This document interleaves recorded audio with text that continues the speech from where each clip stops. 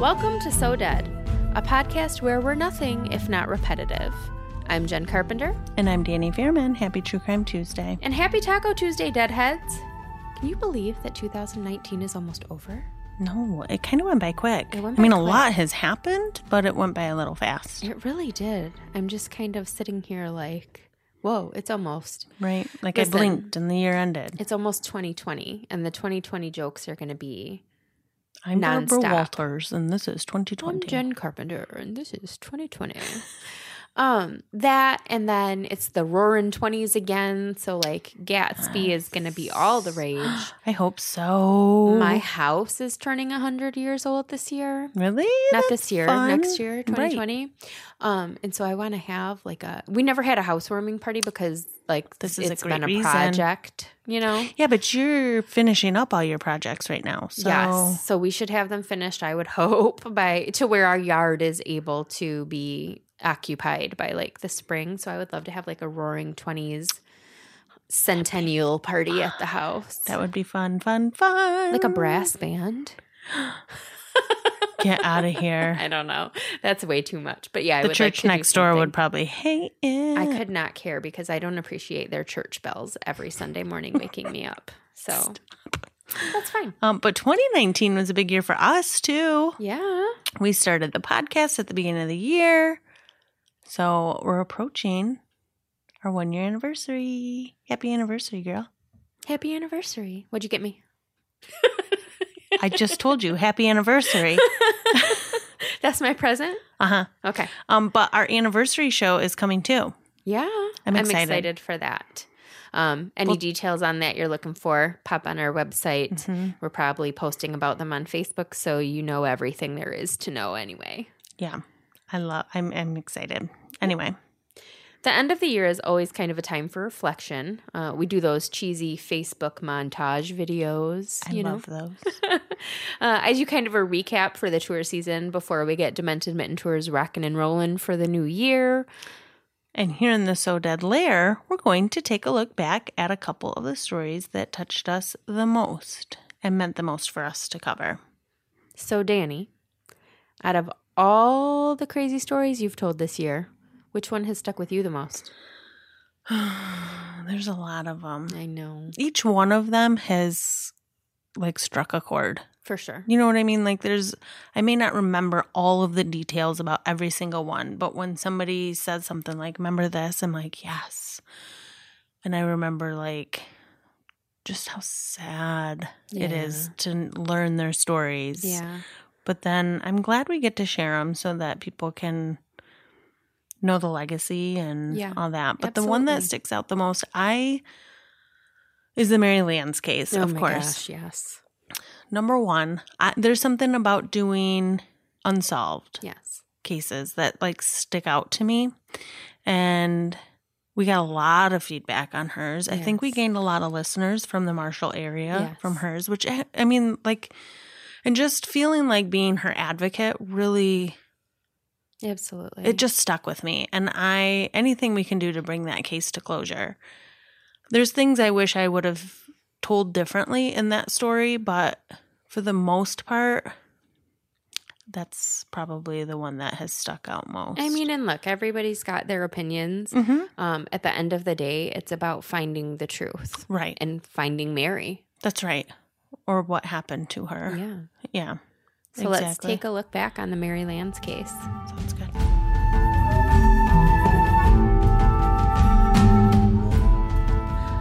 Mary Lance, who was born Mary Marshall, went missing on Friday, March 12th in 2004.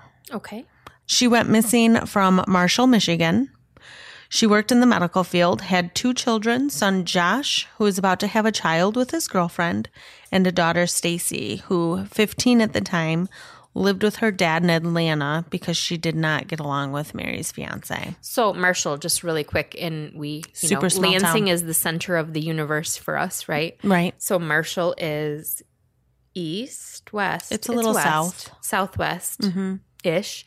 Maybe like a 40-minute drive. Yeah. It's near Kalamazoo. Kalamazoo. Yeah. Have you ever been to Marshall? Oh, yeah. I love it.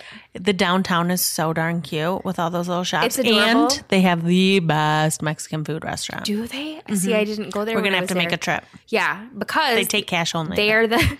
Good to know. They are the next nearest haunted tour locally. Oh, yeah. They have I can't remember what it's called, but Marshall does a haunted tour, and I've always wanted to do it because it's our nearest neighbor that does them, I believe. Interesting. Mm-hmm. Yeah, they have quite the history. Last time I was there, I was walking down the street, and this truck drove by, and off it fell a handgun in the middle of the road. No. And it just laid there like nobody went and picked it up. A gun in the middle of the road? Mm-hmm. In little old Marshall. Oh, my gosh. Huh, interesting. I was like, I'm not touching that. But Marshall's actually on our list to do a paranormal episode one of these days, but we have to go there first. Right. And actually experience some things before we're ready to talk about it. That'll be fun. It's on the agenda, though. So, Mary's parents moved to California in the beginning of March that year, and they asked Mary to go with them. Okay. She said no. She was so excited to be a grandma that she wanted to stick around. Understandable. Of course. So she opted to stay in Marshall, where she lived with her fiance, Chris Pratt. Wait. And no, it is not Star-Lord, Chris Pratt. Well, Star-Lord can still suck it at this moment in my life. I know, I'm a huge Marvel fan. No spoilers, guys. I know them. You can't spoil anything for me, but you know. But the Chris Pratt is also getting backlash right now in like the media for some of his religious beliefs, which is neither here nor there. So and not something we want to dive into on this podcast, but what an unfortunate name to share. It is an unfortunate name because, you know, this Chris Pratt that I'm talking about is a super douche of a guy. Super douche of a guy? He's a super douche of a guy. So Chris Pratt, if your name's Chris Pratt, that's hard to say. Chris Pratt. If your name's Chris Pratt, you're either a superhero or a super douche. Mm-hmm. That's it. So, yeah, exactly. Okay. So on Sunday, March 14th, 2004, Chris called Mary's parents and asked if she was with them in California after all, because he hadn't seen her. Oh, so sorry. Did my girlfriend that lives with me move with you? Hi. Hello? Yes, ring. Hi, is Mary with you? Because, not like, you know, all the way across you. The country, is she there? Wouldn't your, like, red flags be like, ding, ding? Right. Wouldn't, if that was a feasible anything, wouldn't he have noticed if her shit was gone? Right. Ridiculous. I know. So. Try harder, Chris Pratt. Uh-huh. After they stated, no, she's not here, they end the conversation, and immediately they're like, that fucker did something to her. Hell yes, he did. Because again, it doesn't make sense. It's not, they don't live across town. They just moved to California. Right, they drove from Michigan to California. They're getting settled. They wanted her to move. She said no. And then they've been there a couple days and they get a phone call. Hey, is she with you? Did she move across the country? She didn't. I don't know. I mean, I'm going to marry her, but I just wasn't. I don't know. I live with her. All her shit's still here, but I'm an idiot. Fucker. He's about as smart as Star-Lord. So the next day, Mary's brother, who also lived in Marshall, reported her missing to the Marshall Police Department. So now he calls Sunday. She's reported missing Monday. Okay. Marshall Police begin the investigation on Tuesday, March 16th. Okay. Maybe it was late. So they maybe needed it was the end of business. Maybe because that was the 48-hour cap. Like, okay, it's been 48 that's hours. The thing, and we that's get to so go. Frustrating. And I get it. Mm-hmm. I get it, and I don't. I get it as a, you know, we have to give people time. Yeah. Adults can do what they want, go where they want. We can't throw all of our resources every time you can't find somebody.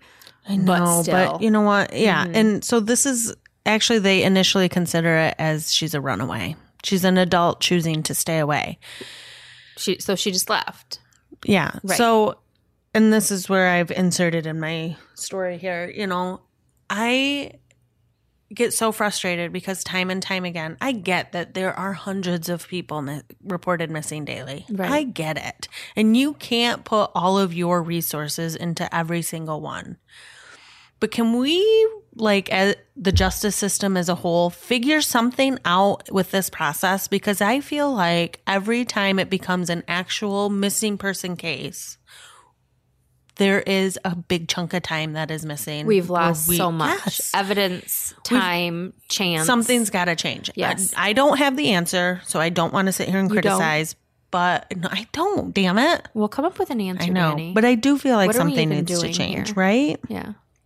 I agree. Anyway, so the conclusion was that Mary had taken off on her own and was staying gone by choice, or something happened to her, like, she was hit by a car. Wouldn't they? Right. They'd find her along the side of the road or at the hospital. They'd have to be looking for her, but yeah. Right. Exactly. So why did they come to this conclusion? Because when police initially interviewed Chris, he stated that Mary had left the apartment they shared that Friday night between 10 and 10:30 p.m. So she left on foot at 10:30 p.m. Friday night. He called her parents on Sunday.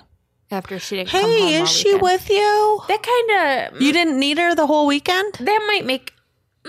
that depending on the nature of their relationship. Sure. I mean, they didn't have kids together. And we know the nature. They were older. And they'd had an argument, and that's why she left. Yeah, if they got in a fight and she left, okay, she's staying with some friends probably this weekend or doing whatever. But now it's Sunday night, and we've got to go back to work tomorrow morning, and she's still not here. So that, So you would think that would make sense until the rest of the story falls into place. Okay, hit me with it. So when she left, she was still wearing her work clothes, which were scrubs, since she was in the medical field. Mm-hmm. Her leather bomber jacket, which she loved so much. I loved my leather bomber jacket in the 90s. And she took her purse with her. So it was 1 degree out that night, windy and snowing. And she left on foot, so Chris says, even though she had just recently bought a brand new Dodge Durango. Oh. Ain't nobody going to be leaving on foot when you have... In the middle of winter. In the middle of winter with wind and snow in Nowheresville, Marshall. When you have a car. Right. You know what a brand new car that you're excited about. Yeah, that doesn't make any sense. Does not make sense at all. Like, that's, again, another red flag. Yes. So, and nor did she take her phone either. Another red flag. People always take their cell phone. Even in 2004, people were taking their phone. Keys, her car, or her phone. Right. Just a leather jacket, some scrubs, and a purse. Right. So the timeline of that Friday night is between 6:30 and 7. She visited a local party store, which they have surveillance video of. Okay. And she bought pop and a gum. Pop and a gum? It's not pop and a gum. Gum and pop? Gum and a pop. Gum and soda? Or soda, as some would say. A Verner's. They have her on video making this purchase. So it's legit. That's where she was. After the store, she met Chris at a tanning salon where if you see pictures of her, she was always like tan, gorgeously tanned. Yeah.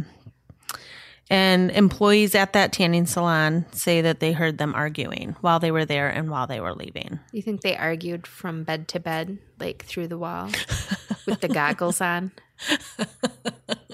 Use the bed. No, I'm using a hex. Use the bed. No, I'm using a hex. I'd be so pissed. I haven't tanned in years. Clearly, I look like Snow White over here. Me too. Pasty. But I would have been so pissed if someone fought with me while I was in the tanning bed. Because that's your place to relax. In Hawaii. I know. Like you are like... I'm listening to that in bed music. Mm-hmm. It's a very relaxing moment to tan. Don't argue with me. It is me time.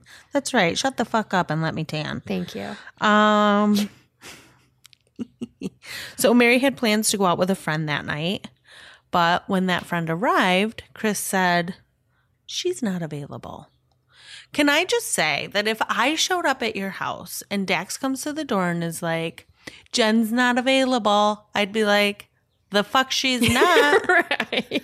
That bitch can call me and tell me she's not available. If she wants to dump me tonight, she needs to tell me. I drove all the way out here to Wacusta. Right.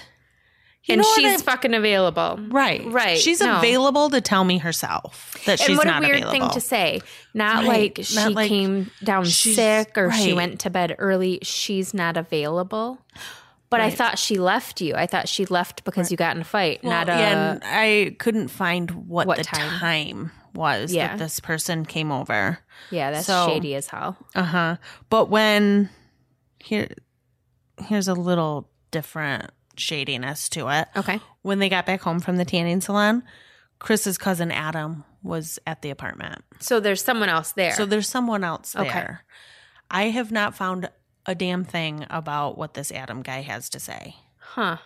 I don't know if I want to know, but I can't find anything. I want to know. I don't want him to tell me. No. Adam, don't call us. We don't want to know. You can write us, but I don't want to talk to you. Send us a Facebook message. Right.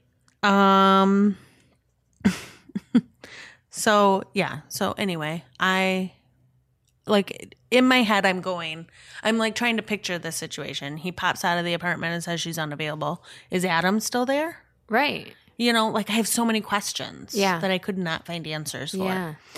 So Mary's parents come back to Michigan. Right. Immediately. And they've been here ever since. So they had these big dreams to go out to California, enjoy, life out in the sunshine, and their daughter goes missing. They come all the way back, like within a month, one way or another. Right. Mm-hmm. So they feel like the police is not really handling this case, and they're not really investigating it the way that they think it should be held. That they are think not now, or that they never did. They never did. Okay. They just feel like from the get, it's just not what they would envision for an investigation to be. So they hire private investigator Jim Carlin. Okay. Jim Carlin presents the family with medical records. And they're going, what? Medical records for what? So these medical records show that over the past few years, while she's been with Chris Pratt, that she has come in for broken bones. Yeah. You would think the police might have looked into this a little bit. A little bit. Back to what you said at the beginning. Mm-hmm. So she's missing Friday. Her family calls the police Monday. But when they talk to Chris, when they find out she's missing on Sunday, their initial reaction is that fucker did something to her. So that would be what they called the police saying. Not just, oh, hey, Mary's missing. We don't know where she went. Our daughter is missing. Her fucking fiance did something. Something happened. That's what they're telling the police. The police have to investigate it how they have to investigate it, but you would think that they would at least explore that as an avenue, and you would think they would have gotten the medical records. There's reasons. Instead of a private investigator doing it. There's reasons. And it's interesting, too, because it said that her entire family, except for her daughter, really liked Chris. They really liked him. But her daughter didn't like him. So red flag, I don't know. I mean, she was 15. So you either go red flag or you're a 15-year-old who hates everybody. But is that why she was living with her dad? Well, if she was witnessing abuse. Right, that's what I'm saying. She lived across the country with her dad. Is that why? Right. Is because she didn't want to be in that house with him? Like, that's serious to me. That's not just I don't like him. If a teenage girl is willing to uproot her life and move across the country to get away from someone, there's a reason. And Mary must have been under some sort of spell, because it sure sounds like family meant the world to her. Yeah. Yeah. So to let her daughter... You just, when you're in a situation like that and you're being abused, your entire, everything is skewed. Your brain's just so fucked up. And you make excuses for them. You make excuses. Your decisions are not the ones you would normally make. So exactly. But that's definitely something that sounds like it didn't get taken very seriously. No, and exactly. It should have. Right. And, her family had no idea that she was being abused. But further into the investigation, they found evidence that she had plans to leave Chris. Oh. And was planning to press charges for assault against him. Which, again, you'd think the police would have had an idea. Mm-hmm. Yeah. You would think. But so now Chris, his cell phone was in Mary's name. And that's because I'm guessing that douche lord had bad credit. Yeah, or the family plan was cheaper. Yeah. One or the other. In 2004, think about how you paid for your minutes. You needed heavy credit to get a cell phone. True. You know what I mean? True. Mm-hmm. It's not like it is now where anybody can go get a cell phone. So the family was able to obtain the cell phone records 36 hours after Mary went missing. So this is before Chris had made the phone call to them. So she went missing Friday night. So like Saturday, 2 a.m.-ish. They notice that an officer who was with the Marshall PD, I'm not going to say his name. Okay. Had called Chris's phone at 2 a.m. What? Mm-hmm.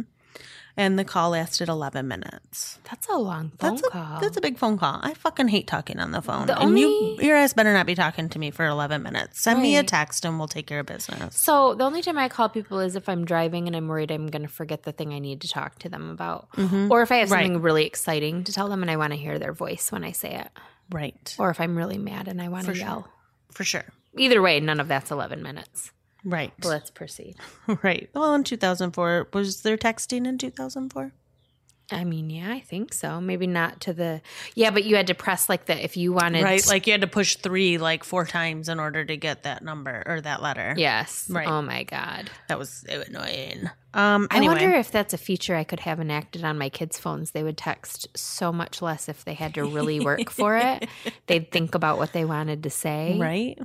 Oh, my gosh. No. Okay, let's move on. Okay, so the officer stated that he had stopped in a local bar, the Stagecoach. That's where I ate when I went to Marshall. Is it? Yeah. Is that the only, aside from the Mexican restaurant that I went to, is that the only other restaurant? Oh, no. There are several. They have cute little bakeries. Yeah, they have several little places to eat. But yeah, that's where there's a place called Schuler's, which here that's a bookstore. No, that's seen a restaurant. Mm-hmm. But maybe this is like the Hop and Bar that stays open all night. That's where I ate when I was there. So I've been to the Stagecoach. Right. So while this officer was working, he stopped into the Stagecoach. And it was 2 a.m. And he says he stopped in to make sure everyone was cool and getting ready to head home. Everything's cool at the local watering hole before 2 a.m. Because, that's what police officers do. They stop in at small town bar and make sure there's nobody too drunk to drive home, nobody causing trouble. You think? I don't know. I don't live in Marshall. Maybe I shouldn't question I also don't go to bars. I'm very boring. So I have no So I guess we don't have any. Yeah. Mm-mm. Okay. So he says Mary's best friend Sue was there and asked to borrow his phone so that she could call Mary. What? Instead, she must have called Chris's phone and talked to him for what? And talked to Chris for 11 minutes. Are you shitting me? He's a police officer, and that's the best story he could come up with. Mm-hmm. That a chick in a bar asked to use his phone and then had an 11-minute conversation on it with Chris, with her friend's boyfriend. But even because Mary's missing at this point, right. So there's no scenario. Chris can't come back and say no. She was talking to Mary, right? Exactly. So Sue says, "Bullshit. This never happened. Bullshit. I was not even at the bar that night. I was home sleeping." Oh my God. So who made that phone call? The cop. You think? I do think. Okay. So Mary's family and friends believe that the case was mishandled because this specific officer, his son, is a local known drug dealer. And supposedly so was Chris. Oh my. And that they did business together. So I take back my answer. Either the officer or his son was on the phone with Chris. Right. Wow. Yeah. So the family believes there's a cover-up to protect one of their officers. Oh, man. Mm-hmm. How upsetting, because like in Kevin's story, it wasn't that, but it's just that they believe they weren't getting help and that police aren't taking it seriously. How, traumatic to go through losing a loved one, whether they're just missing or whether they've been murdered, and then the people that you're relying on for help for one reason or another, they're either purposely covering it up or just don't care enough to do the work. Like I couldn't fathom They're part of that. They're adding to the layers of why you don't have answers. Right. That's awful. I can't imagine that frustration. So at some point, the officers lose the first year's worth of evidence. What? In Mary's case. Did y'all hear that? My stomach is hungry. Yes. So the whole first year of them collecting anything gone. And then they don't know where it went. It like poof in thin air. There was no flood. There was no natural disaster. There was no fire. It just disappeared. And was it all of their evidence or just hers? Just hers. Oh my gosh. And this includes her Dodge Durango that they had impounded. How do you lose a car? I don't fucking know. The last time that they saw it, I've seen pictures of the last time it was seen. It had no tires on it. What? Mm-hmm. And it was like sitting in a field. What? Like, if this is evidence, you need to not put it in outside where the elements can damage it or anything. But also, when we're even talking about the evidence, not only did they lose what they had, but what they had wasn't much because they waited so long to actually start collecting evidence and considering it possibly any version of a crime. Right. Okay. So when I was looking at the Facebook page that covers this, you know, you go down this rabbit hole of comments and everything. Mm-hmm. So when somebody posted about the car, I saw a comment of a woman who had bought an exact make and model from an auction. Oh no, they sold it at auction. And nobody ever, like, I don't know if a private message ended up happening with her, but I so badly wanted to reach out and be like, did you get her car? Right. Is this hers? Oh my gosh. Because if this is evidence, first of all, the family asked for her car back. Right. You can't just sell it. No.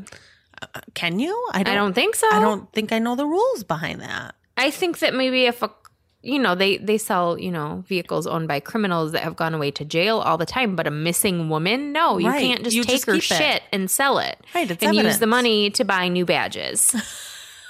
Are you kidding? That's ridiculous. I know. So I want to dig into that even further. For sure. I just didn't want to overstep. Yeah. So if you're listening, girl with the Durango, call us. So it gets a little weird. 3 months after, as if it's not already, 3 months after Mary goes missing, they have a flea market in Marshall, and Chris sets up a booth. I love flea markets. I love me a good flea market. I want to know the story of everything. I know this is a very serious story, but it is very serious. I'm just picturing Chris Pratt with a booth at a flea market right now. With all his movie memorabilia. His little rocket action figures. Nope, that's not what it was. Okay. So Douche Lord, not Star Lord. Okay. He sets up a booth at the Marshall Flea Market, and he's selling all of Mary's belongings. No. He is. Including her leather bomber jacket that she was wearing when she left the night she went missing. Yeah. Can you believe that? So remind me, they said she took her jacket and what? In her purse. Two things that he was very specific that she left the house with. Correct. And now he's got one of them. And now he's selling one of them. Mm-hmm. Oh my God. So one of Mary's family members sees him at the flea market, confronts him. He freaks out, writes on a piece of paper, free, throws it on the table, and takes off. What? So, yeah, I guess... Chris Pratt, you just are throw not it away, a smart man. guy. Come on. How arrogant. How fucking arrogant. So, I mean, we don't know what happened, right? Still at this time, she's still missing. Right. But I think we know what happened. And so if we're assuming that Chris has done something to her, how goddamn arrogant can you be to 3 months after you've murdered someone, try to sell her belongings, sell what should be evidence at a flea market in the town where she lived and you killed her and her family still lives. Like, that is just pure ignorance and arrogance. Agreed. It's insane. Okay. Nope, I agree. So a family member, finds him, he writes free, blah, blah, blah. So this family member calls her dad, Mary's father. Okay. And the father calls Marshall PD. Right. This is evidence. Are you going to go seize this? Are you going to get this? This jacket that my daughter was wearing when she went missing is at a flea market and her boyfriend's trying to sell it. Yeah. Go get the stuff. You want to know what their response was? Probably not, but tell me We're anyway. not going to go get it. But you're welcome to go get it, and then you can bring it to us if you want. Are you serious? Weren't they? Oh, no, they weren't in need of more evidence yet because they hadn't lost everything yet. Not yet, because we're only 3 months in. Oh, so my late, God. about 9 months after this. So, I guess good thing they didn't go get it. Right? Because they would have lost it. They would have lost it at all. Another weird element to this. Okay. So she took off with her purse. Okay. Mary always kept her birth certificate in her purse. Okay. Nobody knows why. Was it a little weird? Yeah, probably, but she always had it with her. Okay. The year after she goes missing, Chris visits Mary's mom at her work and brings her the birth certificate and says, this is a Mother's Day gift for you. Are you serious? So now, whether she's dead or whatever I don't care if you're missing. I don't care what it is. That's not a Mother's Day gift. That's really Go weird. Fuck yourself, Number man. one. And number two, now that's two things that she should have had on her when she left the house. Right. And he's got them both. Yes. And this raises no red flags for police. Guess not. Oh, my God. Shortly after Mary disappears, Douche Lord starts dating a girl. I really like that nickname, by Douche the way. Lord? Yeah. I kind of like it, sure. too. I've adopted it for him. Yes. In 2007, he was sentenced to 15 years in prison for abusing her. His girlfriend after Mary. Yes. Oh, my God. So, yay. But the boo is that he only served 4 of those 15 years. Of course he did. Mm-hmm. I'm sorry, just that's, even though he didn't serve the whole sentence, 15 years for domestic abuse seems like a lot. It does to seem me. like a lot. So what he must have done to her. But I got to tell you, when I Googled him, he's got like mugshots all over the place. Does he? He's got lots of them. Repeat offender. Yeah. Oh my gosh. Yeah. Well, because he was a drug dealer. Mm-hmm. Now he's a convicted abuser. Mm-hmm. He's never been named a suspect in the case. Never been named a suspect. And Mary's disappearance. No. Yes, he has. Douche Lord, you are a suspect in the disappearance by of Mary the police. Lance. He has never been named. Well, give me a badge. Right. But most recently, November 8, 2018, he was arrested once again for the sexual assault of a 16-year-old girl. And he's still being held for the crime. Oh, my God. So just recently, when he was getting ready to stand trial, his lawyer asked for a delay in the trial because Chris wasn't sure he felt physically well enough to stand trial. Didn't he get his ass beat? He got his ass fucking beat in jail. I saw that picture. He had like the two black eyes. Like the worst black eyes I've ever seen in my life. He looked like more like Rocket the raccoon. He sure did. Chris Pratt. He sure did. Like you can kick the shit out of a woman, but you can't hold your own. I got my eyes blackened, so now I can't stand trial. Like come on. Douche Lord for sure. Right. So on a serious note, most of the town believes Chris killed Mary. Sadly, Mary was declared dead in 2011. Family and friends held a memorial for her that year to say their goodbyes. There has been a vigil or a memorial every year since she went missing, except this past year was the first year that they did not. Her parents said at some point you just have to move on. Her parents still live in the area, and they are fighting for her justice. Good. You can read more about her story on her Facebook page, Justice for Mary Denise Lance. Which we've been in contact with them. Her cousin Angela runs that page. Correct. And so we've talked to the family directly. Right. Because this wasn't a story that was on our radar. No, this was not at all. Actually, this was a listener suggestion. Yep. Pam Sturgill. Thank you, Pam. Thank you, Pam. And this is important. This is the kind of stuff we want. Like, even if, once we find out about things, I know I felt like an asshole. Marshall's not that far away. Mm-hmm. There have been billboards. There's this missing woman. There's a ton out there on it. And I didn't know about it. There's been like a Dateline story about it. Right. So even if you think like, oh, they've got to know this or they have to have heard of that, send it anyways. Right. We'll always take it into consideration. We may cover it, we may not. But anytime that we can help bring awareness, and that's what we took from our conversations with Mary's family, they want awareness. Yep. It's been 15 years. Just in March has been 15 years. They want answers. They want justice. That's right. So in the beginning, it was this woman took off on her own. But at what point? Right. The two things she was supposed to leave with have turned back up in the hands of her fiance that was beating her, that she was going to press charges for, who has since been convicted of brutally beating another woman and raping a teenage girl. Yep. I mean, the answer is there. Right. It's one of those unpunished crimes. Chris Pratt. Douche lord. Douche lord, indeed.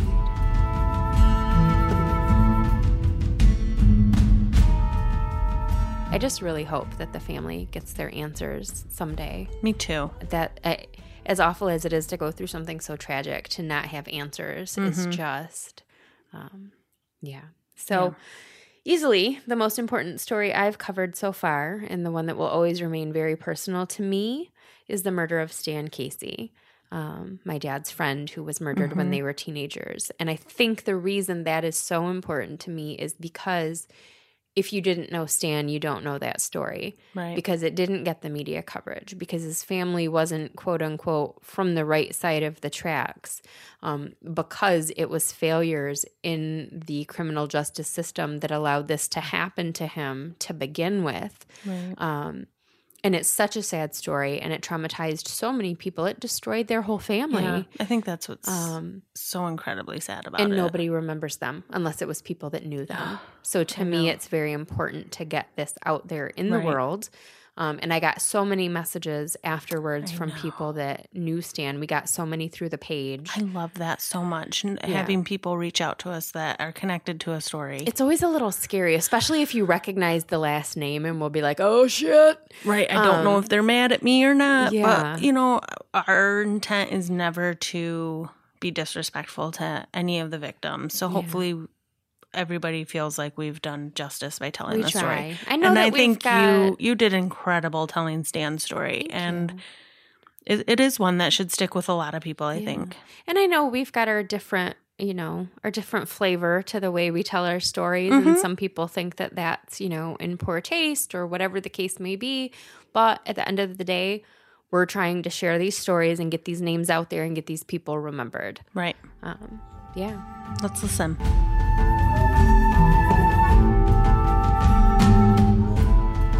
Now, I'm not going to bury the lead on this one. This is a very personal story for my family.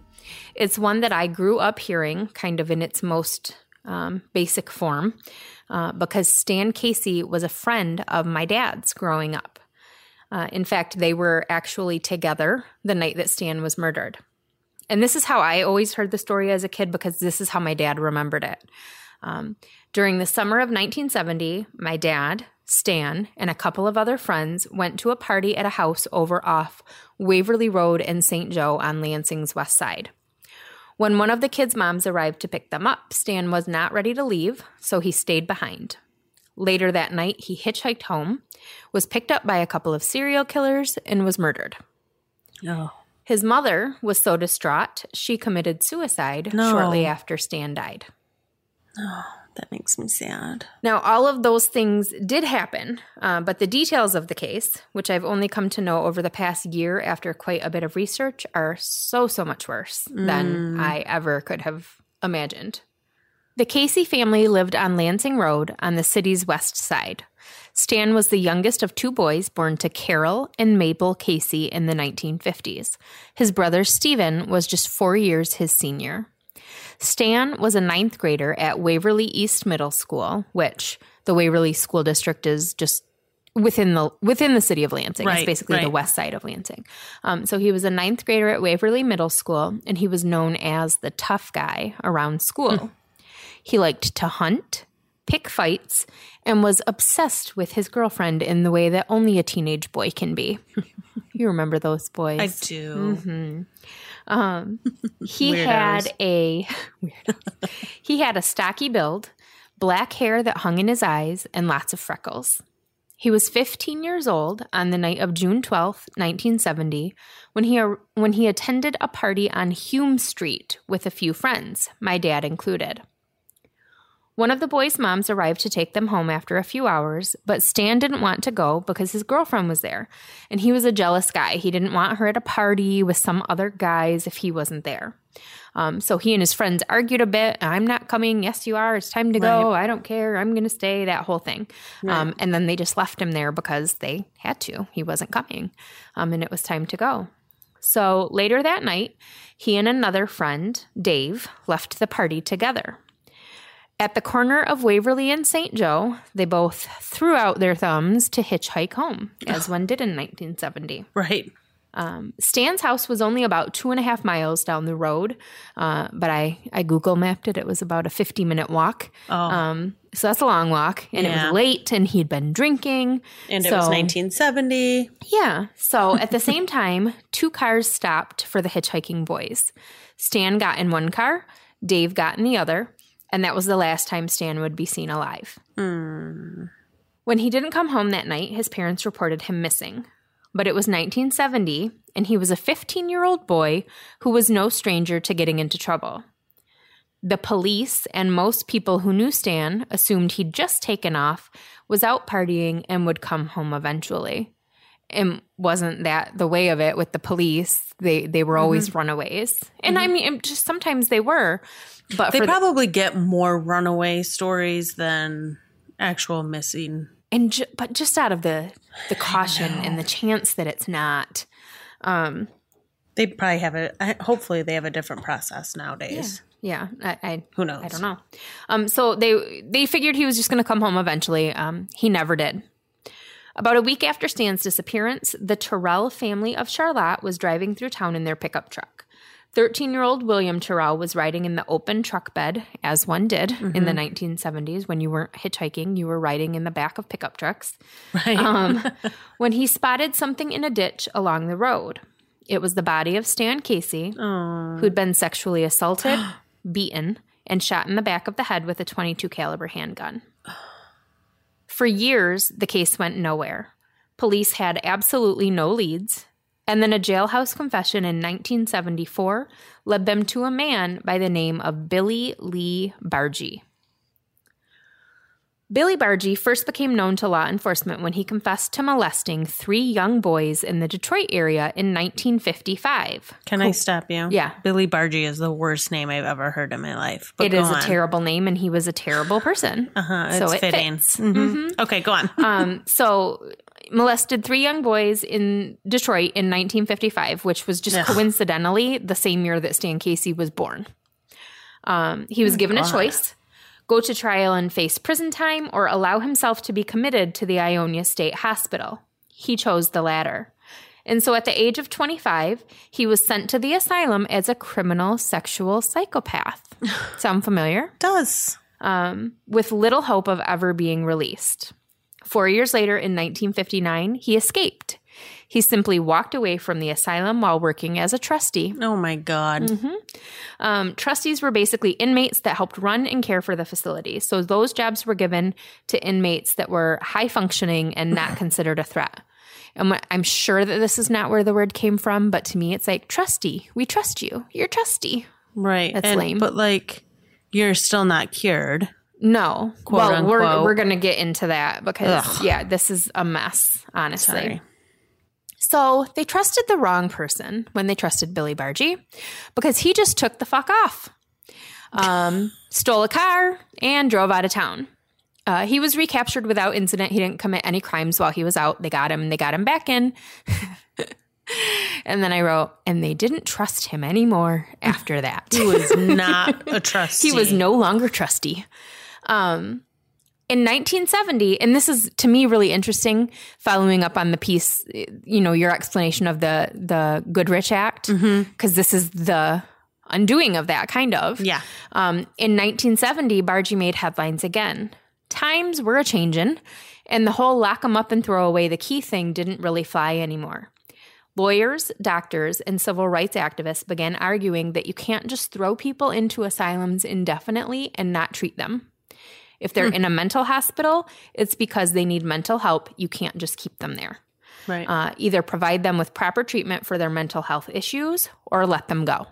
Which, I mean, absolutely, the mentally ill of course, need and deserve proper treatment. But institutions like the Ionia State Hospital were known for their abhorrent treatment of patients. They essentially did just take them, lock them up, end of story. No actual treatment involved, or no actual treatment that isn't worthy of a horror movie, I guess I should say, involved. So yes, absolutely. The first part of that, hey, these people are here for mental issues, they need mental help, 100% agree with that. Right. But the or let them go part is where there was a problem, because it was not a black and white issue. There was a lot of gray area that was not considered, and Billy Bargy took advantage of that. His was the very first case to employ this ideology as a defense in filing a lawsuit against the asylum to either treat him or let him go. He'd never been convicted of a crime. He confessed, but he was never convicted. Had he gone to prison, he would have been out within 10 years, which that's problematic all on its own. 10 years for raping 3 little boys? Like, get out of here. Are you serious? Right. Just for raping in general. Sorry. Right. There should be no tolerance for that. Right. But we've seen time and time again there's a high tolerance for it, unfortunately. So he'd been in the asylum for 15 years at this point. So he'd been in the asylum longer than he would have been in prison, and he had received no sort of treatment whatsoever. So he actually became the poster boy for this movement. Treat him or let him go. There are so many articles out there, and they're all attached to him. He was the first case, the landmark case where this was a tactic. So in May 1970, when he was 39, they let Billy Bargy go. This is crazy. It gets not like because it's like the insane asylum, but this is just... It gets worse. So much worse. I'm sure. So they sent him to an outpatient family care program at Lansing's St. Lawrence Hospital. Less than a month later, Stan Casey was dead. Bargy denied killing Stan, but said he was present when it happened. He said another man pulled the trigger, a man by the name of Keith Hamilton, who Bargy befriended when they were both patients at the Ionia State Hospital. And they were there at the same time as your guy. Yeah. They were all there together. Yep. So they were probably all buds. Let's talk about Keith Hamilton. This fucking guy. All right. Keith Hamilton grew up in Owasso, Michigan. I'm sorry. I love how you preface this. Listen, this is so crazy. It's insane. And we keep using the words crazy and insane, and we're not doing it to be funny. We're doing it because our vocabulary is that limited. And that's what this is. It's like crazy the shock value word. Keith Hamilton grew up in Owasso, Michigan, which is a small town about 40 miles northeast of Lansing. He served 2.5 years in the Navy before being discharged for a nervous condition. He served time here and there for minor offenses, furnishing minors with alcohol, stealing cars. He was a patient at the Pontiac State Hospital, so their version of an asylum, for 11 months, starting in September 1955, and then again for almost a year, beginning in April 1957. So he was there for almost a year, got out for a little bit, and went back for a whole nother year. Both times, he was treated for undisclosed mental issues. And then in 1958, he was convicted of molesting a child and was sentenced to a year at the Oakland County Jail. It's not crazy yet. Like this is how bad this is. And it's already crazy. While in jail, he met his future wife, Betty Smith, the pianist for a local church group that held weekly gospel meetings for the prisoners. What the fuck? Still not that bad yet. When he was paroled, Keith began attending prayer meetings at Betty's parents' home and joined their church. No. He and Betty got married in April of 1960, and he obtained a preacher's license. Stop. Let me... It now. A convicted child molester out on parole obtained a preacher's license. I'm sorry. My jaw is to the floor right now. It really is. This is... gonna get worse. Okay, but they didn't have background checks back then. But his wife, like his now wife, met him in prison. So she knew he was the bad guy. Did she? I mean, we'll find out if she logically knew that. She should have. Oh, just wait. Ugh. So he's a married preacher now, And he and his wife began traveling around the country together, performing at revival meetings. He would preach and they would sing together while Betty played the piano. This is quite the cover for his dirty mind. They lived in Pontiac with Betty's parents and 3 brothers, all of them in the same house. Pass. I should mention here. Oh, her 3 brothers, are they young little boys? They're older. Well, that's good. Betty would later tell police that she knew nothing of her husband's history with mental problems or the child molestation conviction, which, what? Okay, I'm sorry, but if I decided to marry someone I met while he was serving time in prison. Open your eyes, lady. Yeah. I'm not trying to push any blame at all, but open your eyes and be aware of who you are canoodling with or just flat out having conversations with. If you're going to share your life with someone in prison, maybe find out why he was in prison. Let's not be naive, ladies. Or anyone. Right. So basically, things are going pretty well for Keith Hamilton at this point. And then he's accused of molesting a little boy he was babysitting. Ugh. While he was awaiting trial on those charges, his ordination was revoked. Well, you think? That's a good plan. And he and Betty started having problems. Oh, because he was touching other children. He was touching children? Touching children. Right. He started having what he called mental problems and sought help from a psychiatrist, but he couldn't afford more than one office visit. He felt like everyone was losing confidence in him, is what he said. And so he was on a downward spiral. You've been on the downward spiral, no, pal. He really hasn't yet. He really hasn't. Your life is a downward shift. On January 2nd, 1961, when he was 25, Keith finally lost it. While his wife yes. This is going to be good. It's awful. In a bad way. So bad. While his wife and her parents were at church, and for absolutely no apparent reason, he decided to hold Betty's brothers at gunpoint in the basement. He forced 24-year-old Melvin into a small closet and shot him in the back of the head, killing him instantly. 25-year-old William took off running up the stairs. Keith caught up to him in the kitchen and shot him in the face. Did he kill him? Yes. Yes, he did kill him. This makes me sad. At this same moment, Betty's other brother, Stanley, who's 28, is arriving home. As he approaches the house, Keith comes storming out, covered in blood, rifle in hand, and announces, "I just shot your brother," and then takes off. Stanley runs into the house and finds William dead on the kitchen floor and calls police. Now, here's something super fucked up. Because Keith said, "I shot your brother," instead of "I shot your brothers." Right. It was 3 hours before they found Melvin's body in the basement closet. So they didn't know that he'd killed them both. They thought that it was just one. But Keith Hamilton's reign of terror wasn't over yet. He robbed a neighborhood. Nope. Not a whole neighborhood. The entire, at just the one neighborhood garage sale? Yeah. He gathered them all up. He robbed a neighbor at gunpoint for all of $15, stole a car from the used car lot that he worked at washing cars, and started driving home to Owasso, where his mother still lived, and which is much closer to Lansing. You say through gritted teeth. Yes. We don't want you. We don't want you up here. A little while later, he walked into the Owasso Police Department and pointed his rifle at the officer on duty, Sergeant Frank Galloway, who was a 30-year veteran of the force. Sergeant Galloway recognized Hamilton from his run-ins with the law when he was younger, and he knew about his history of mental illness. So he stayed calm, and he said, "Hi, Keith. What you doing with that gun? Better let me have it."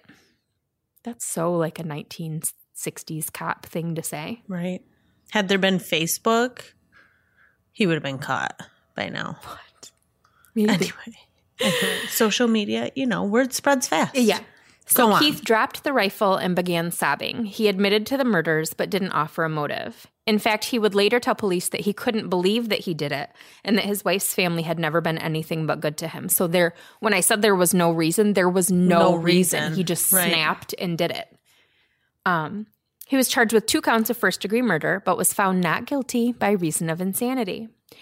Circuit Judge William Beer sent Hamilton to the Ionia State Hospital with the very specific instruction that he should never be released without the case being brought back before the judge first. But 9 years later, in 1970, Keith Hamilton was released from the asylum on convalescent status without the judge's consent, which Judge Beer said he never would have given. Once he was released, Keith Hamilton moved to Lansing. Ugh. Wait, can I stop you? Yes. And I don't mean to sound stupid, but what's convalescent status? Basically, like you were good behavior. Good behavior? Okay. Pretty much. Okay. I think that's what I took it to mean, but I like to make That's kind of what up. I took it to. So, okay. And who else had just been released from the Ionia State Hospital and relocated to Lansing? Billy Bargy. So that brings us back to the night of June 12th, 1970. Hamilton and Bargy were driving through West Lansing when they spotted Stan Casey hitchhiking on the side of the road. They picked him up, but instead of driving him the 2 miles to his house, they headed out of town instead. According to Billy Bargy, Stan consented to sexual activity with the 2 men, but then changed his mind. According to Stan's friends, there is no fucking way. No. If a man had touched him in a sexual way, Stan would have tried to kill them, which very well may be what happened. They picked up a kid and thought he was going to be easy pickings, and he wasn't. Because a struggle ensued, and Stan was killed, brutalized, and dumped in a ditch on a rural road. Now, here's something super duper fucked up. The day after Stan's murder, an article was published in the Detroit Free Press about a lawsuit Billy Bargy had filed against the Ionia State Hospital. He decided to drop his lawsuit because he was free now and happy and being allowed to rebuild his life.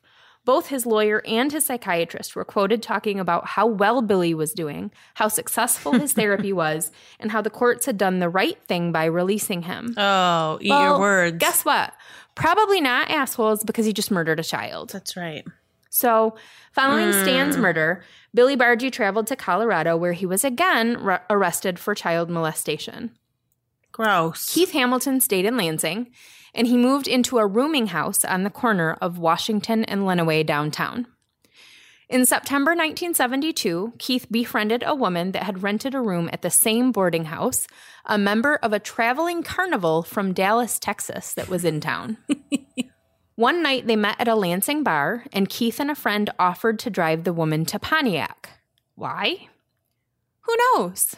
Like, hey, I know you're from Texas and you can't possibly have a need to travel to Pontiac. And I know we don't know each other, but do you want to go with me on an hour-long car ride to the town where I murdered 2 people? What? Yeah, like, why are you going back? Right. So anyway, on September 30th, 1972, the woman's body was found in a recreation area off M59 near Pontiac. She'd been strangled to death with her own nylons.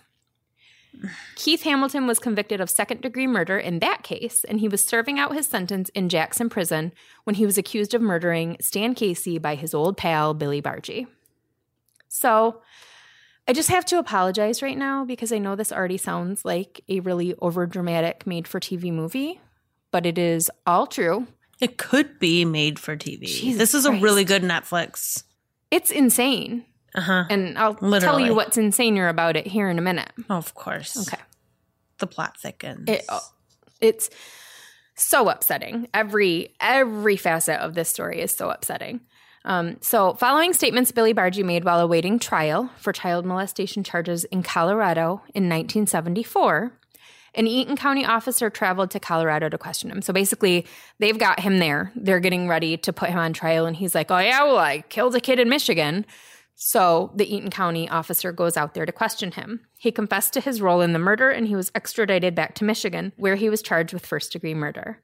A jury quickly convicted him, and he was sentenced to life in prison in 1975. Don't clap. His lawyer appealed, and Bargy was granted a new trial. An appeals court judge ruled that Bargy could not be convicted on his confession alone for a few reasons.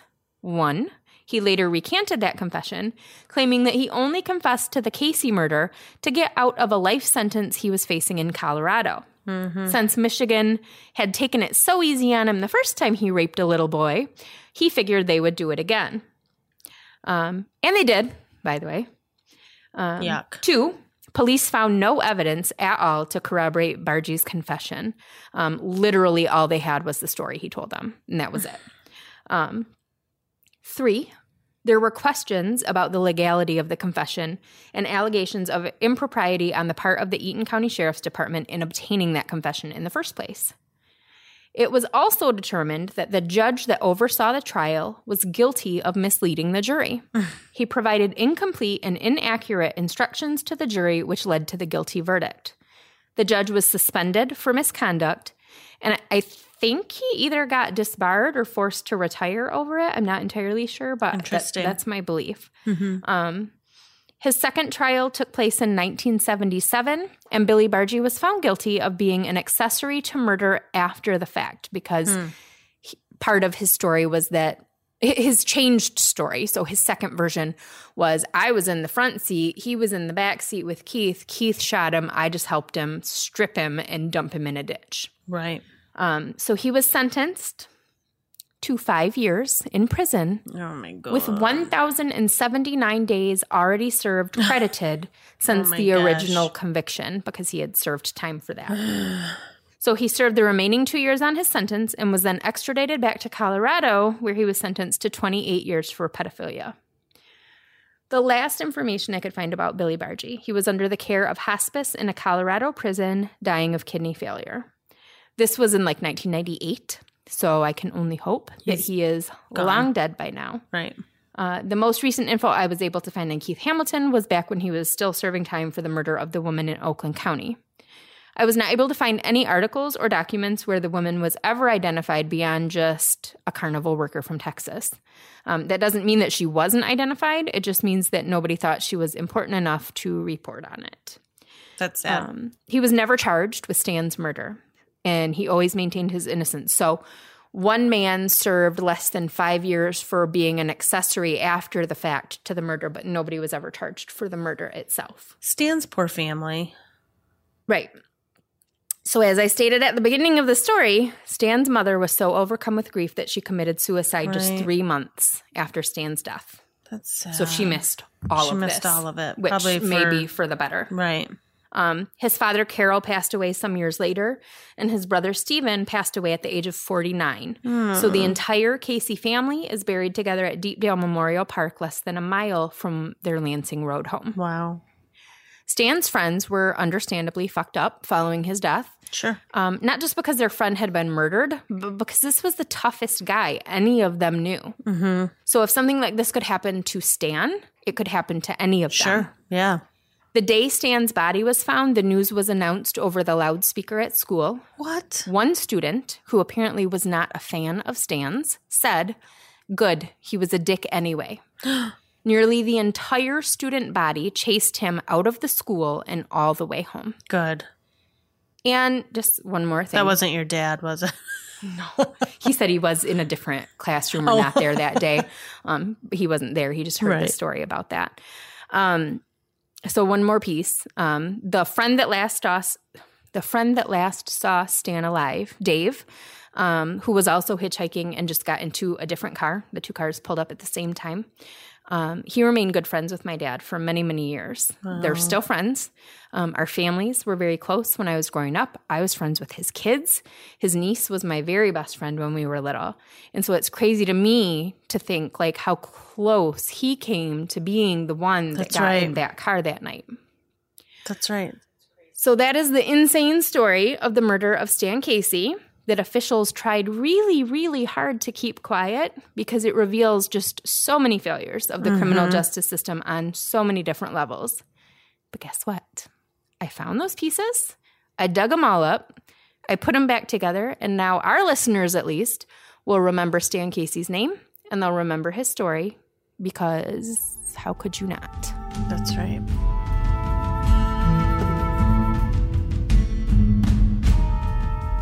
Yeah, you did a good job on that one.